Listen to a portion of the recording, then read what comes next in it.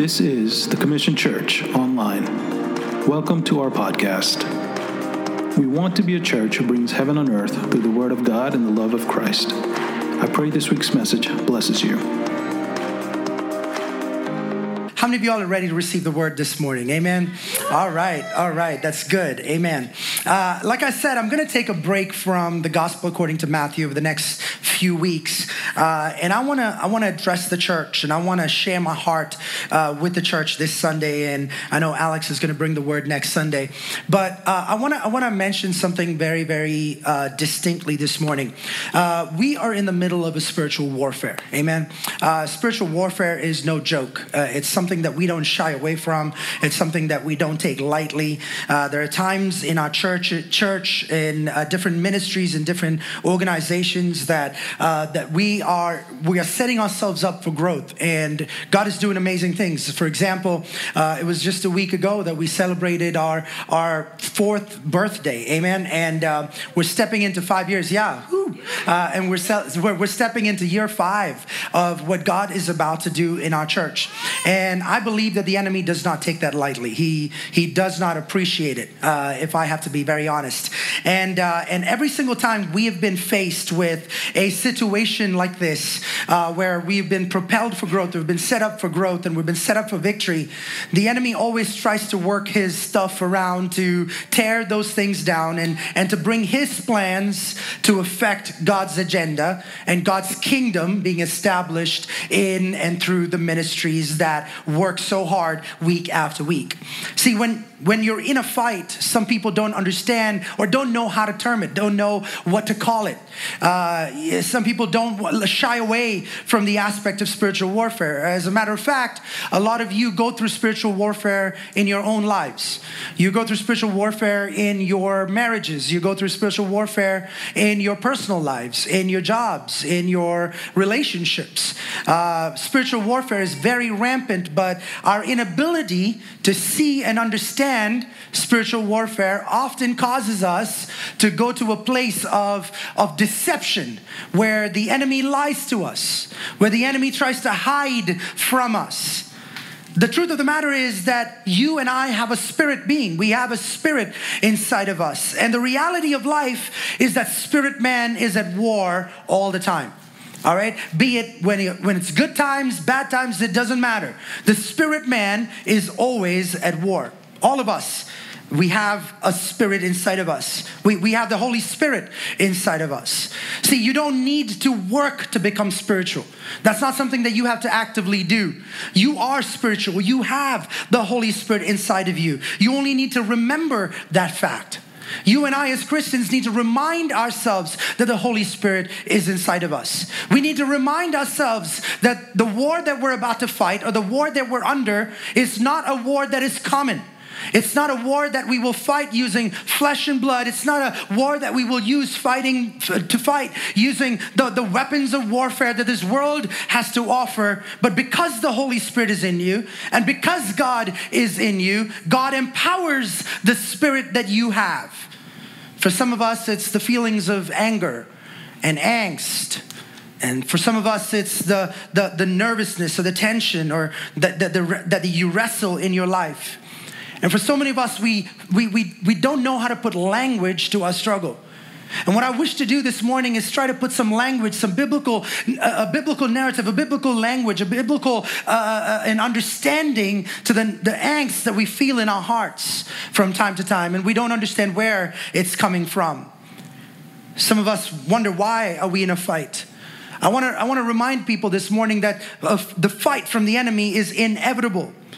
See, the Bible even reminds us that. The Bible doesn't say the weapon wouldn't form. That's not what the Bible says. The Bible says that although the weapon may form, it will not prosper. That's what the Bible says.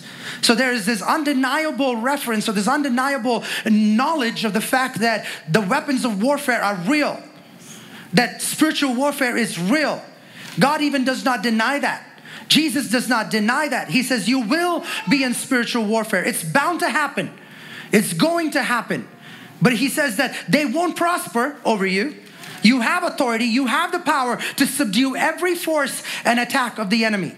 I want to remind somebody today that you and I are equipped by the Holy Spirit to look at every attack that comes against us and say we are more than conquerors in Christ Jesus. Can I hear an amen?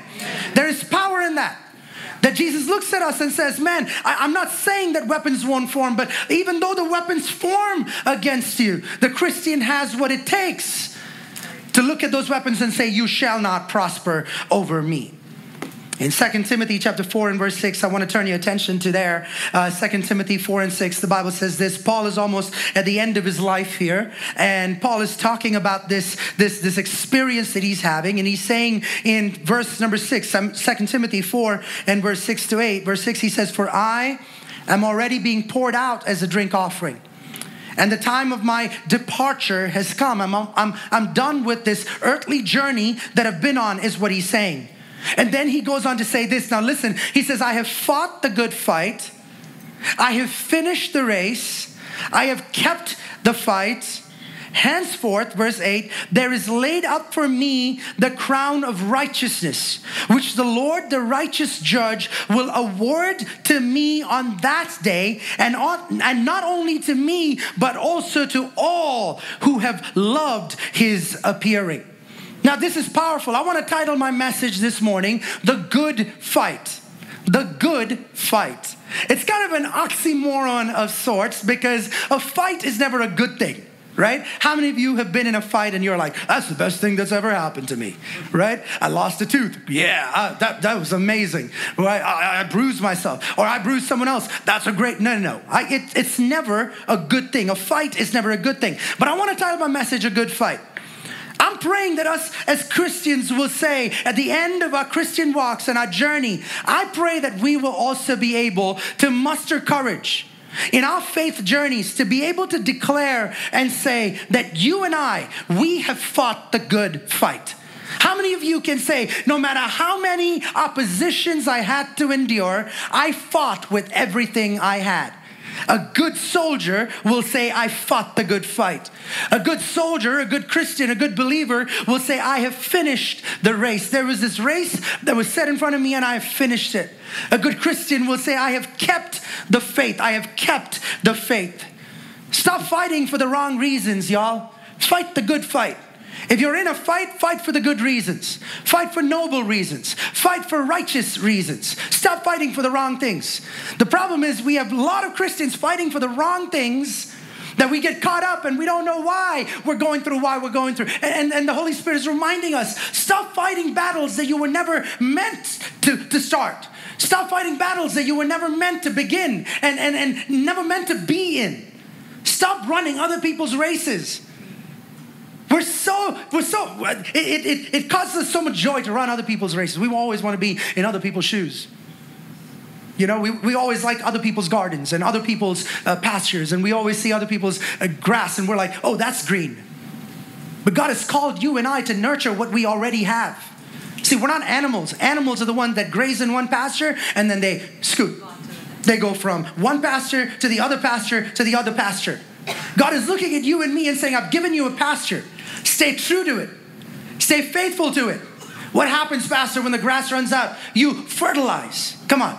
You water your pasture. You never set yourself up to where your pasture runs out. God is restoring you. God is renewing you. You and I are not animals where we just feed and we leave. God gives us certain things in our lives. He gives us a race. For some of us, that race is your work.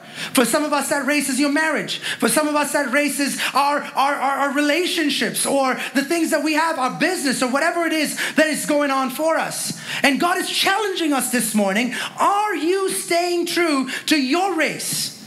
As much as you want to go on to somebody else's lane, and as long as you, some of us want to run hurdles when God is like, no, you got to do a 100-meter dash. Some of y'all want to run a 5K when God's like, no, you got to do a 400-meter dash. Come on, am I talking to somebody? For some of us, God has set you up on a marathon. And you're like 100 meters in and you're like, I'm done. I can't do this anymore. Like, stop living in someone else's faith. The Bible says, I've kept the faith. It's important to walk in your faith. It's important to walk in your story. It's important to stay true no matter how difficult it can get, no matter how difficult it may be. It's important to stand with integrity and say, this is my fight to fight. Come on, somebody. This is my race. This is my faith. And God has given me the ability to fight these things. Why? We ought to fight because in John chapter 10 and verse 10, the Bible reminds us that the thief comes only to steal, to kill, and to destroy. But Jesus says, I have come so that you may have life and you may have life in abundance. That's what the enemy does. There's a force to steal your joy. There's this force to steal your love, your passion, all these things, your virtue, your destiny. But he can't steal the most important thing, which is the salvation that God has given inside of you. And as long as God has saved you and redeemed you and you are sealed for the day of redemption, the devil will look at you and say, I'm just going to steal your joy. And as long as he can steal your joy, as long as he can steal your peace, as long as he can steal those things that you feel is fleeting and temporary, but God is like, no, those things are permanent. Joy is permanent. It's not an in and out thing. It's permanent. When you and I understand that, it opens our heart to so much more. See, often spiritual warfare is the enemy's attempt to steal our happiness about what God is doing in our lives. Don't take that bait. I want to remind somebody today, double back on your peace and joy in God and His sovereignty over every situation in life and say, if God is for me, who can be against me? Spiritual warfare is about Christians and believers knowing the Word of God and knowing what the Word tells you so that you are able to give it back to the enemy. The problem is we're not equipped enough. Every time Jesus was tempted, and we're going to go there, every time Jesus was tempted by the devil, He used the Word of God to counteract that attack. Am I talking to somebody? He used the Word. Someone say He used the Word. This is important.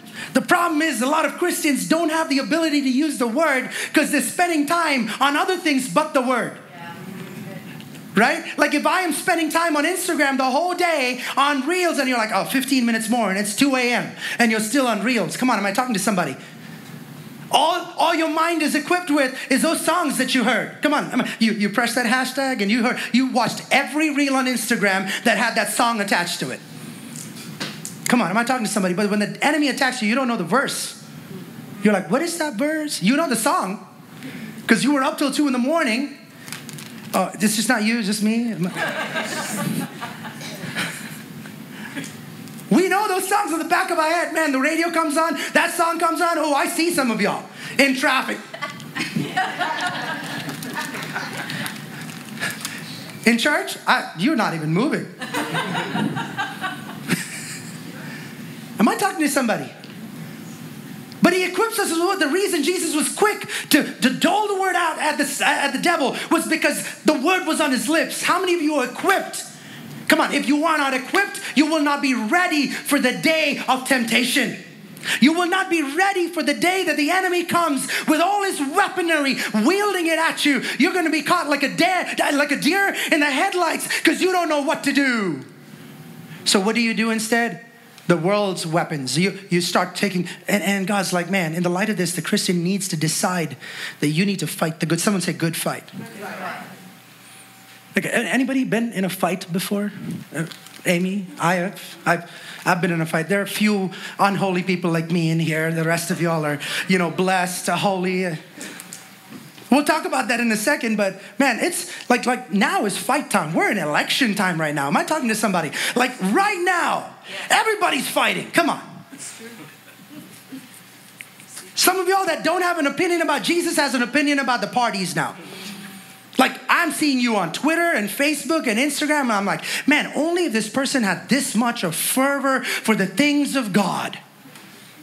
I'm stepping on some toes, am I not? Like only if you had the passion as much as you have for that political candidate that you're supporting and that you are standing up for, only if you have that much of passion about sharing about Jesus. We're about to celebrate Thanksgiving. There's going to be family drama. How many of y'all ready for that? Fights with siblings and fights with parents and fights with spouses and trolls on the internet and social media. You're fighting everywhere. I see you're fighting, man. There's fights everywhere, and that's the wrong kind of fight. The good fight is a different, the fight that I'm talking about is the good fight. Someone say good fight. The good thing is there are things that you can fight for that are meaningful. I pray that some of y'all will understand that you are called as a Christian and a believer to fight for the right things. You have to fight for your friends. You have to fight for the gospel. It's important that you fight for the cross. Fight for your marriage. Fight for purity. Fight for your future. Fight for your spouse, fight for your children, your marriage, your family, everything that is around you that God has anointed in your pasture, that is in your race. Fight for that. That's the good fight that we're talking about. Like I said, man, if you've ever gotten in a fight, you know, man, that it would take for like someone to get personal with you in order for you to get like really, like physical with somebody. Like somebody has to be in your face. Have you ever been there? I've been there. Sorry, I'm a pastor, but I have to admit my weakness. It was many, many years ago, before I became the pastor of this church, so you don't have to worry about it. I still remember, this was back in India. That was the only fight I got into. I've never been in a fight before. But there are certain people that you defend, that you're like, no, you just crossed the line. Am I talking to, like, have you ever been there before? It was my mom. I was driving in this taxi with my mom, and we got out of the taxi, and this taxi driver got into my mom and started cursing her out. And I said, "How dare you speak to my mom like that?" And he got out of the car and said, "How dare you speak to me like that?" And he threw the first punch. I promise you, he threw the first punch. And I stopped him. My reflexes were real good. I stopped him, and he was drunk. That was a good thing. I realized that later on because, man, that breadth of okay. And I just remember, I don't know what happened after that. I remember just taking a swing and the dude was flat on the ground. I was scared out of my mind. I thought I killed a guy. I thought that I committed murder because this guy was not moving. But what would it take for someone to get into a physical altercation with someone? Like you have to be invested in that person. That person has to be somebody that you're close with, something that you're close with, something that you're attached to. And I'm praying that us as Christians will open our eyes to the things that are valuable to us. Like, the enemy just doesn't come for anything and everything. He comes after the things that are valuable to us. The things that that God has put in our lives that we have to shepherd, that we have to take care of. The fields and the pastures that we have to take care of. Those are the things that matter to the devil. As a believer, you're going to encounter these fights. You don't wake up in the morning and say, "I'm going to fight. Today's a day of fight." No one ever wakes up that way. But being prepared for it, being prepared for that situation, right? It's important to be aware that the tension of your soul is bigger than your life. There's this reality at play on another realm that you and I need to be aware of, that every single day when you wake up in the morning, you got to understand, you got to be prayed up so much. You got to be fasted up so much. You got to be read up so much that every single time you wake up from your bed in the morning, the enemy has to quiver in his boots and say, "Here comes Ashish. Here comes Sonia. Here comes Amy. Here comes David. Here comes Jensen." Like, he should be quivering in his boots because you are prepared for spiritual warfare. Yes. I'm never going to be blindsided by the enemy. I want you to know that. Things might happen that I'm not aware of. Things might happen that I don't see coming at me, but I will not put myself in a place that when that hits me, I will be affected by it. I will be drowning in the weight of that mess, so to speak. I want to encourage somebody today. This is a real fight. There's one thing I want to take with you today is this is a real fight. In Ephesians chapter 6 and verse 12, the Bible says this: "For we do not wrestle against flesh and blood, but against rulers, against authorities, against cosmic powers over the present darkness, against the spiritual forces of evil in the heavenly places." I'm like, what? Like, this is crazy talk right here. Like, Paul is giving us some crazy, evil spirit, different dimension lingo here. And it spooks some people out. I don't know about you, but a lot of people come up to me and say, "Pastor, I can do the Beatitudes. I can do the Sermon on the Mount. I can do the blessed are you if you do this and this and this and this. I can do all of that. But Pastor, this stuff? I don't know about that stuff, Pastor. That's kind of weirdy. That's kind of weird. That's kind of spooking me out." Some of y'all are like, "Man, I'm just here to get an encouraging word. I don't want to hear all about the spiritual and evil forces." growing up, we couldn't watch. I couldn't watch He-Man. I remember my dad would be like, "You can't watch He-Man." Every single time he would put his hands up in the air and everything would like thunder and lightning. He'd be like, "No, that's the devil. You can't do that." We were shielded. I couldn't do that. I could watch Tom and Jerry. He was like, "Watch Tom and Jerry. That's good." Like, when is it okay for us as Christians to look at the fights that you're going through every single day in your life? The fight with your boss. That's not just your boss in the picture. It's not a person. That's spiritual warfare. Come on, am I talking to somebody?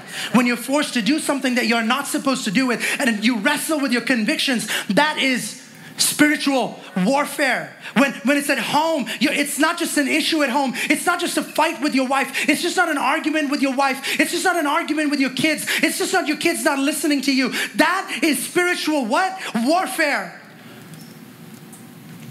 Disunity, that's spiritual warfare.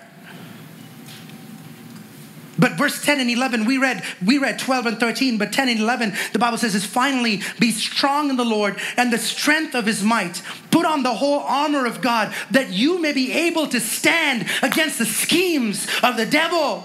Yes. You know what in essence it's saying? God is strong and he wants you to be strong. God is strong and he's enabled you to be strong. God never equips you and calls you his child and doesn't send you into the battlefield by yourself. He says, no, you have certain weaponry and warfare to be able to look at the devices of the enemy and say, not today, Satan. I'm going to see that God is going to move on my behalf. Come on, somebody say amen. Amen. Like, you got to believe what you're fighting for. Yes. Like, you got to believe that you're worth fighting for. Like, God said, man, I fight for you. Like, heaven sent the perfect one to fight for you. It tells me that heaven puts value on you. How dare you put your situations and say, oh, it's going to be affected, so be it. No. If God puts value on you and the situations in your life, you should put value on the situations in your life. Call the enemy's bluff. Say this is warfare. And in the name of Jesus, I rebuke the power of enemy. Yes. Some of y'all are going to sit there and be like, Pastor, don't you think we're over-spiritualizing it? Don't you think that you're being over dramatic here? It's my wife we're talking about. It's my husband we're talking about over here. It's our marriage we're talking. No. Any attack of the enemy that's going to come there. Sometimes that I will look at Sonia and I will look at her and she will look at me and say, this is spiritual. I understand that this is an argument. I understand that this is a disagreement, but there's something more to it than that. This is spiritual. And I need our spirit-filled church to understand that the enemy does not sit back and allow you to do what you do without having an objection. He objects to you walking in the blessedness of Jesus, walking in the fulfillment of your calling, walking in what God has called you to do. And I need some of our eyes to open this morning. When the enemy comes for you, remember that God has equipped you. Yes. Remember that God, the enemy just doesn't look at you as a person. He looks at a child of God. He looks at a person that God created, God made in his own image.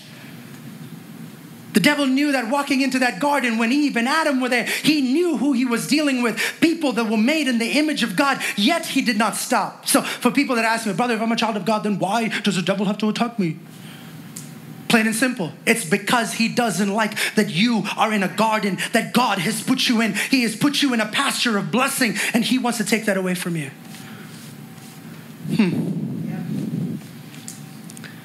But he looks at you and says, man, God looks at you and says, I've given you a helmet of salvation.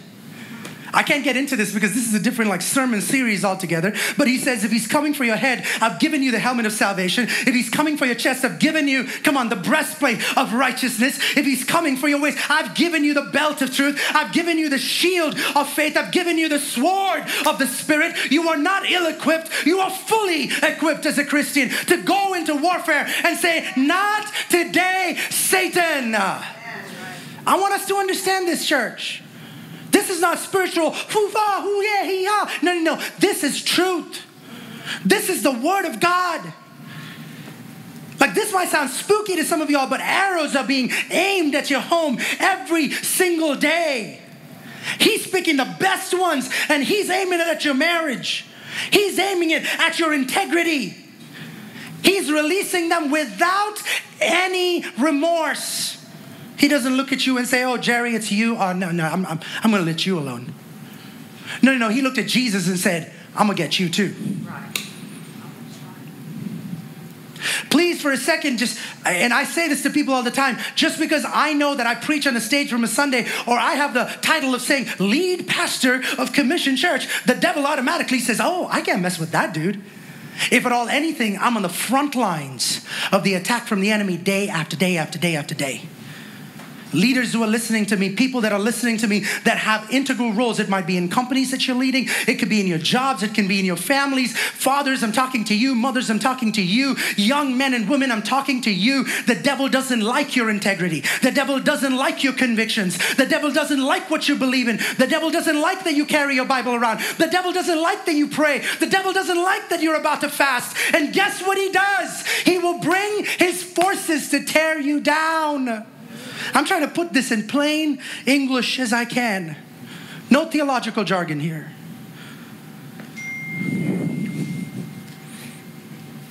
Is there something going off? I don't know. Something. Okay. But here's what I want you to understand. Use the armor to win this spiritual battle you're in.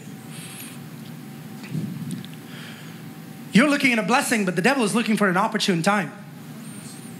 Just because you went through that warfare 2 months ago, it doesn't mean you're done. This is not COVID. Oh, I had COVID. I'm not going to get it for the next 4 months or whatever. That everybody has their own version of that. Am I talking to somebody? Like, no. It doesn't give you this barrier of sorts. No. If he'll leave you, what is an opportunity? You know what happened to Jesus? The Bible says, and he tempted Jesus, and Jesus said the word. And the Bible says, and the devil, Satan, left him. Not left him. The Bible says he left him for an opportune time. Which means he put a bookmark on him and said, I'll be back. The devil went Arnold Schwarzenegger on him and said, we'll be back. Come on, am I talking to somebody? He is for real. He's like, I'm not messing around. You think I'm gone, but I'm not gone. I will be back.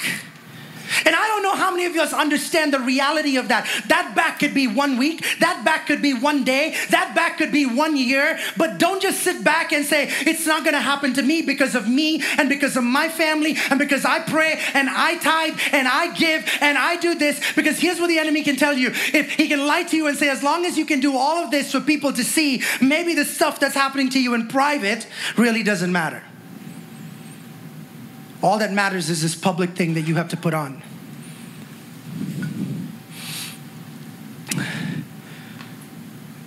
He's always looking for what does that word opportune time mean? It means the most vulnerable time. Yes.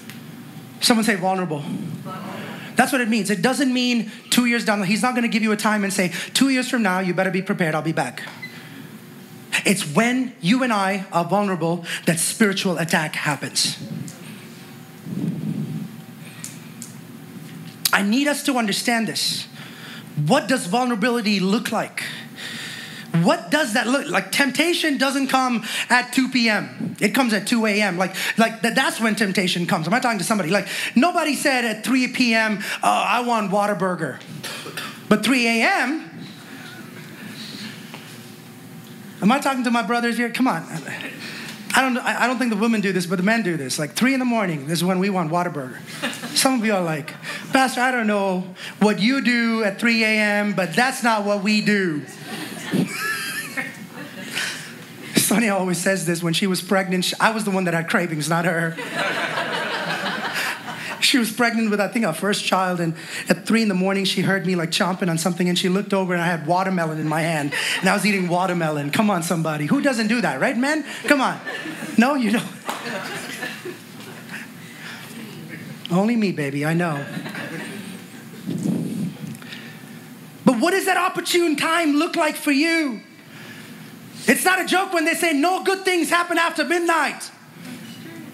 You better brace yourself. Opportune time of vulnerability, it comes when you're weak. It comes when your guard is down. It comes when, he sends you that thought. If I can just make her open her social media right now. If I can just make somebody text him right now. The dilemma, man, I want to do good, but evil is present. My mind is for Jesus, but my body is saying, come this way. And that is what spiritual attack is. It's the constant fight that I know who I am, but my body wants to do this. And Paul says, I do what I don't want to do, and the things that I shouldn't do, I keep doing it. This is the wretched being that I am. And God looks at each one of us and says, if you can have that conviction, that's a starting point. Amen. That is a starting point to defeat spiritual warfare, the conviction that says, I don't want to do it, but I'm pulled into it. Somebody help me. Pastor, help me. Brother, help me. Sister, help me. Wife, help me. Husband, help me. I don't want to do this, but my body is pulling me towards. Am I talking to somebody here? There are moments when you want to serve God, that you want to live for Him, which I hope is all the time for you, but holiness is in your mind, but your body does what it wants to do. Like, have you ever been in a moment of deep worship? Like, it could be right here. You came to church, you're like, I'm going to get my worship on. Devil, you're a liar. I'm going to get my worship on. And you come and your hands are lifted and your hands are lifted. And suddenly out of nowhere, you're so distracted. Am I talking to somebody? Like, have you been there? Like, y'all are looking at me crazy. Like, have you been in the middle of worship? Lord, I love you. Oh, I love somebody else too. Who's that person? Oh, I miss that person. And forget about the song. Forget about what's going on in church.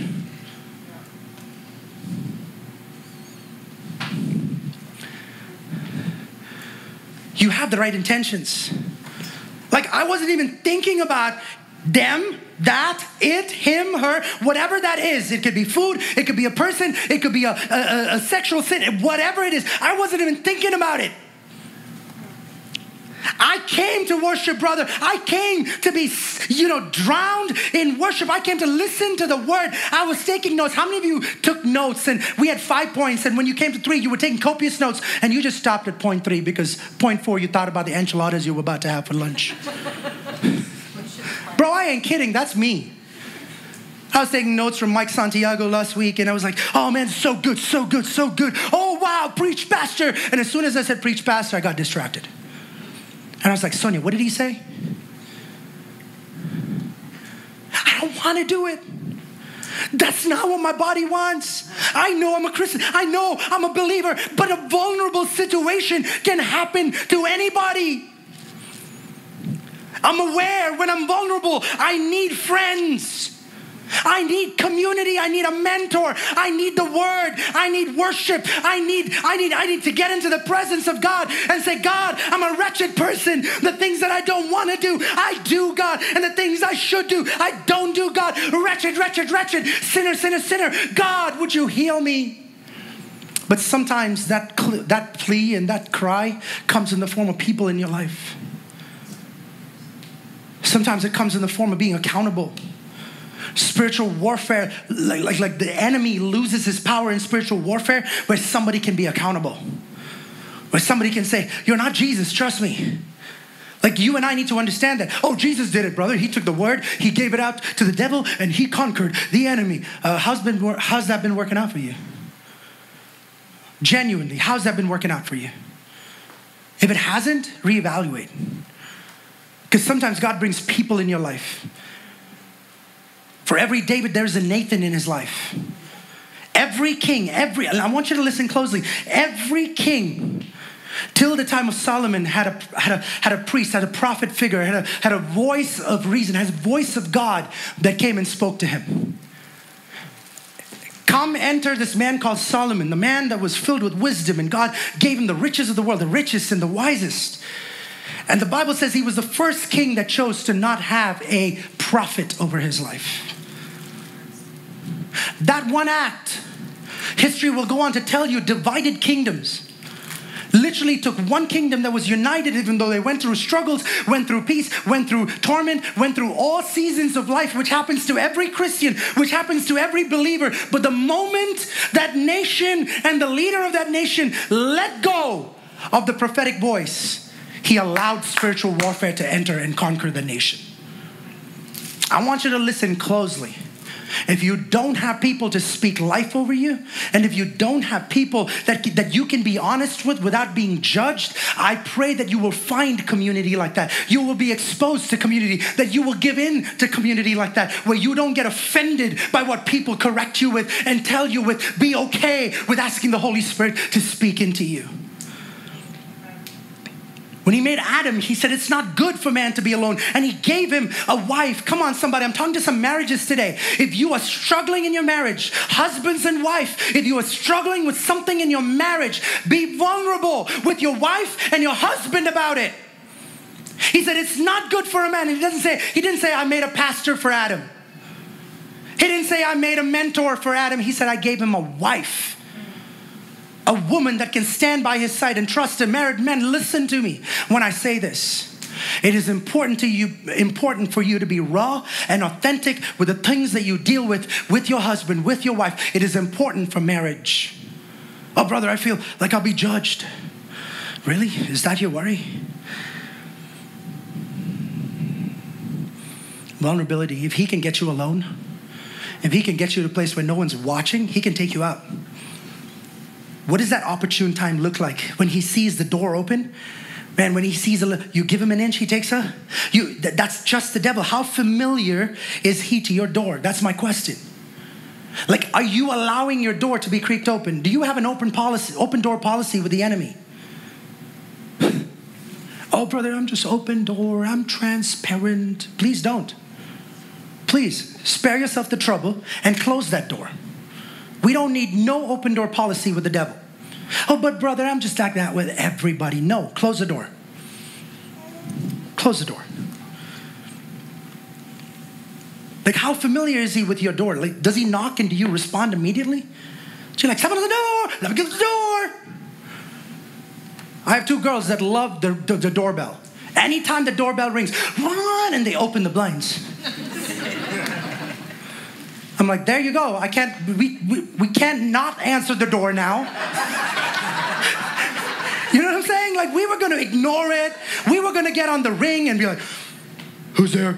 No, I can't do that anymore. You know what I'm saying?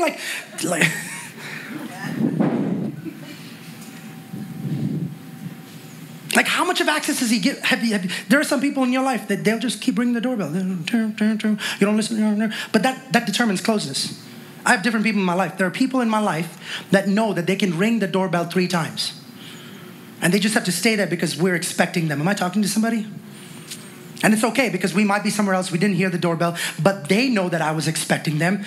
They know that they're family. They know that they're close to us. So they can keep ringing the doorbell because I was expecting them. But then there are other people that will ring the doorbell once and they don't know if I'm home or not, that if I've invited them or not. They will ring the doorbell and then they will say, probably there's nobody, let's leave. But the problem is that so many of us have allowed the enemy to become so complacent and familiarized with us that we're okay with them just ring, ring, ding dong, ding dong, ding dong, ding dong, to the point where you're like, I try to avoid it, Jesus, but he keeps ringing. Why did he keep ringing the doorbell? Because somewhere you allowed access. 2 months ago, you opened the door. Am I talking to somebody? And he knows that if he just stands there long enough, maybe a non-invitation would turn out to be a, come on in, don't stay for long. But that don't stay for long turns out into longer. This is important, church. Like, does he have a key to your house? There are not a lot of people that know the passcode to the door of my house. And I trust them with everything in this world. If I give them a passcode to some of you are like, oh, just a garage cord, pastor. No, that's still a door. Right. That is still a door. No, it's just a back. Oh, no, he comes with it. He loves the back door.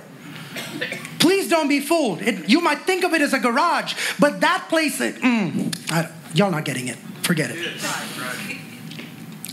But the promise of the Lord is this in Isaiah 59:19. Worship team, you guys can get ready to come up.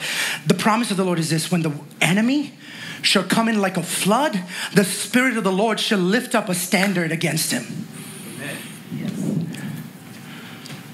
The enemy doesn't come like trickling waters, soothing waters. No. He comes in like a flood. He comes to destroy. He comes to kill. Flood never comes in and says, ding dong, can I come in? No. He says, bam, I'm going to destroy everything you have. What happens when the flood water enters your house? You better know that you got to rip up some drywall. That's all the flood wants to do, is to destroy a portion of your home. But Pastor, not everything's destroyed, Pastor. We've mitigated that didn't have to happen, did it? Like we could have avoided the 3 feet of drywall that you had to rip up because these floods came and caused damage. And some of us are sitting and be like, it's okay, Pastor. There's no sign of the flood. The waters have gone away. And for so many of us, without our knowledge, there's so much of stuff that's happening behind the surface that we have no idea about. And 1 year down the line, it starts stinking your house. And you're like, where's the smell coming from? It smells like mold in here. You didn't address what had to be addressed when the floodwaters hit your house. You try to brace, you try to cover it up. You try to say, hey, you know what? We're not gonna deal with this. We don't need to deal with this. Let's just go ahead and mask it. Let's just go and put some Febreze on it. Love it. Febreze works wonders. As long as we have some Febreze, nothing else can harm this house. And so many of us are Febreze Christians. We're okay. What are you laughing for, girl? Not that I'm saying she's a Febreze Christian. I'm just saying she's having a good old time. That's my wife, y'all. That's my wife. But here's what I'm trying to understand is we're wanting blessing, but man, the flood comes in. Floods you with temptation to quit. Floods you with compromise. Ooh. Can I read one more verse? Is that good? Okay. 1 Thessalonians 3 verses 5. 1 Thessalonians 3, 5. This is what the Bible says. For this reason, when I could bear it no longer, I sent to learn about your faith, for fear that somehow the tempter had tempted you and our labor would be in vain. You know, sometimes as a pastor, this is exactly my worry. Can I break this down for you? Paul is writing to the church in Thessalonica. We went through the Thessalonian study, right? And we went through this passage. Like, how many of you have been left unread? Anybody? Like you know that you send a text message, they read it. Like, if you send a message to me and I don't respond to you, like in 3 days, like that's me, right? Thank you, Jamie. Jamie knows exactly what I'm talking about. Like, how many of you have been left? And Paul has been left unread. He's like, bro, I've been trying to reach you. I've been trying to send you text messages. I've been trying to send you greeting cards. I've been trying to check in on you guys, but I am worried. You know what the biggest, here's what happens when the enemy draws you and you're going through spiritual warfare. You detach yourself completely. Sometimes it's the guilt and the shame, and you're like, I don't want to talk to people. You'd rather detach yourself and not allow people to have access to you and speak life over you, rather than have to bear your emotions and for people to read through you. So you'd be okay with so many things that you compromise with. Paul is like, man, I'm worried that I wasted my time. I'm worried that someone got to you. I'm worried and I'm afraid that a tempter has tempted you. Like, I'm afraid that you're not serving where you're supposed to be serving anymore. I'm afraid because you used to serve 3 times a month and now it's like no times a month. Like, I'm seeing no passion inside of you. Like, you arrive late on Sunday mornings, like after the 3rd song, just because you want to just be there for the word. Like, I'm worried about you. Like, you don't stay back after service anymore. I'm worried about you. Like, you avoid community at all costs. I'm worried about you. I'm afraid that the tempter has tempted you. I'm afraid that you're going to quit. I'm afraid that you're going to compromise.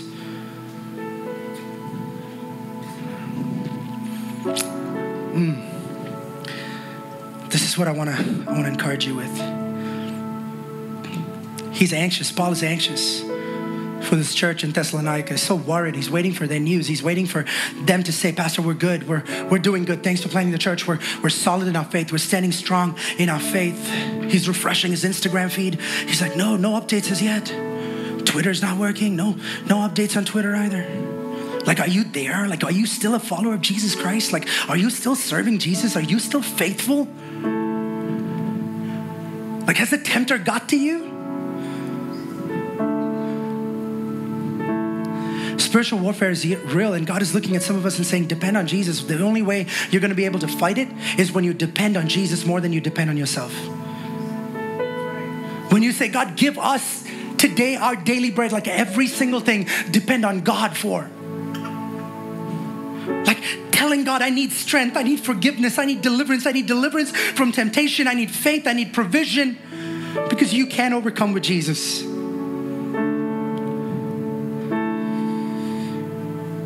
Would you stand up to your feet with me?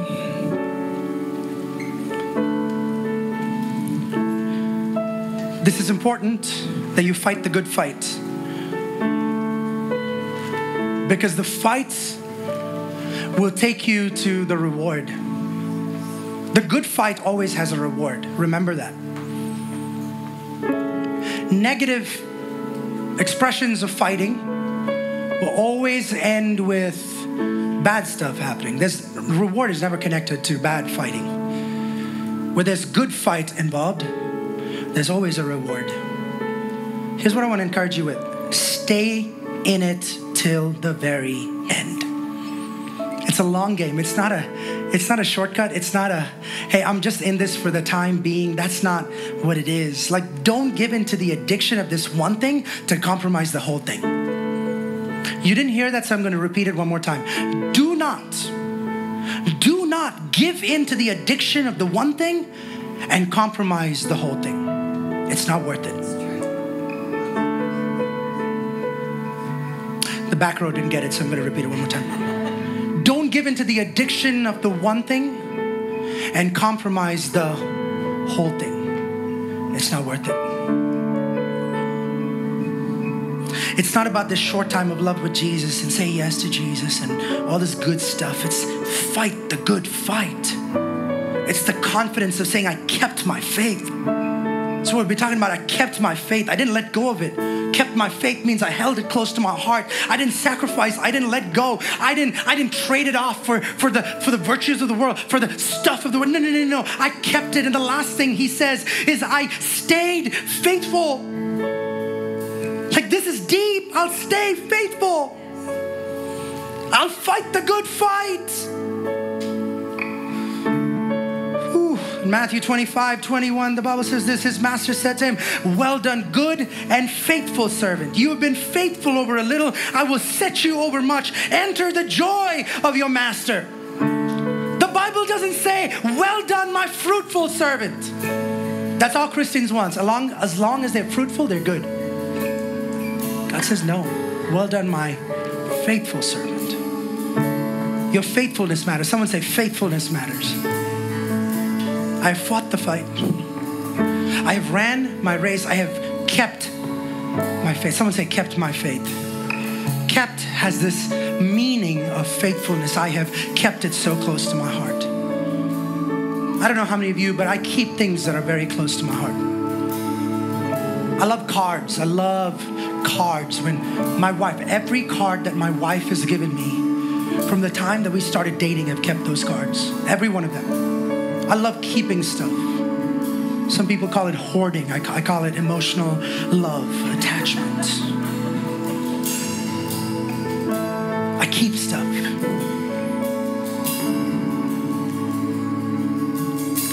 You only keep things that matter to you, that have significance in the long run. I want to reiterate to you and say, Jesus, when he gave his life to you, it wasn't for the moment. He had the long,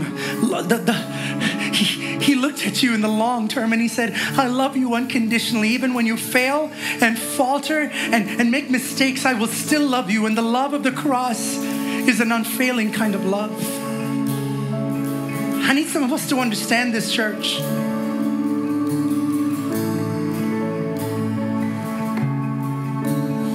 I'm going to stay faithful. The biggest threat to the enemy and your biggest strength in spiritual warfare is your faithfulness, your unwavering faith in saying, no matter what happens, I will stay faithful to the cause. It doesn't matter how hard my marriage is going to get, I will stay faithful to the cause. No matter how difficult it gets, no matter how difficult my job gets, God, if you have planted, I will make sure that I bloom in this place that you planted. God, I know it hurts, but if this is your plan, I will be faithful. Thank you for listening. We love bringing you the word on so many different platforms. We are so thankful for what God is doing in and through us. We'd love for you to subscribe so you don't miss out And don't forget to share this message if it has blessed you.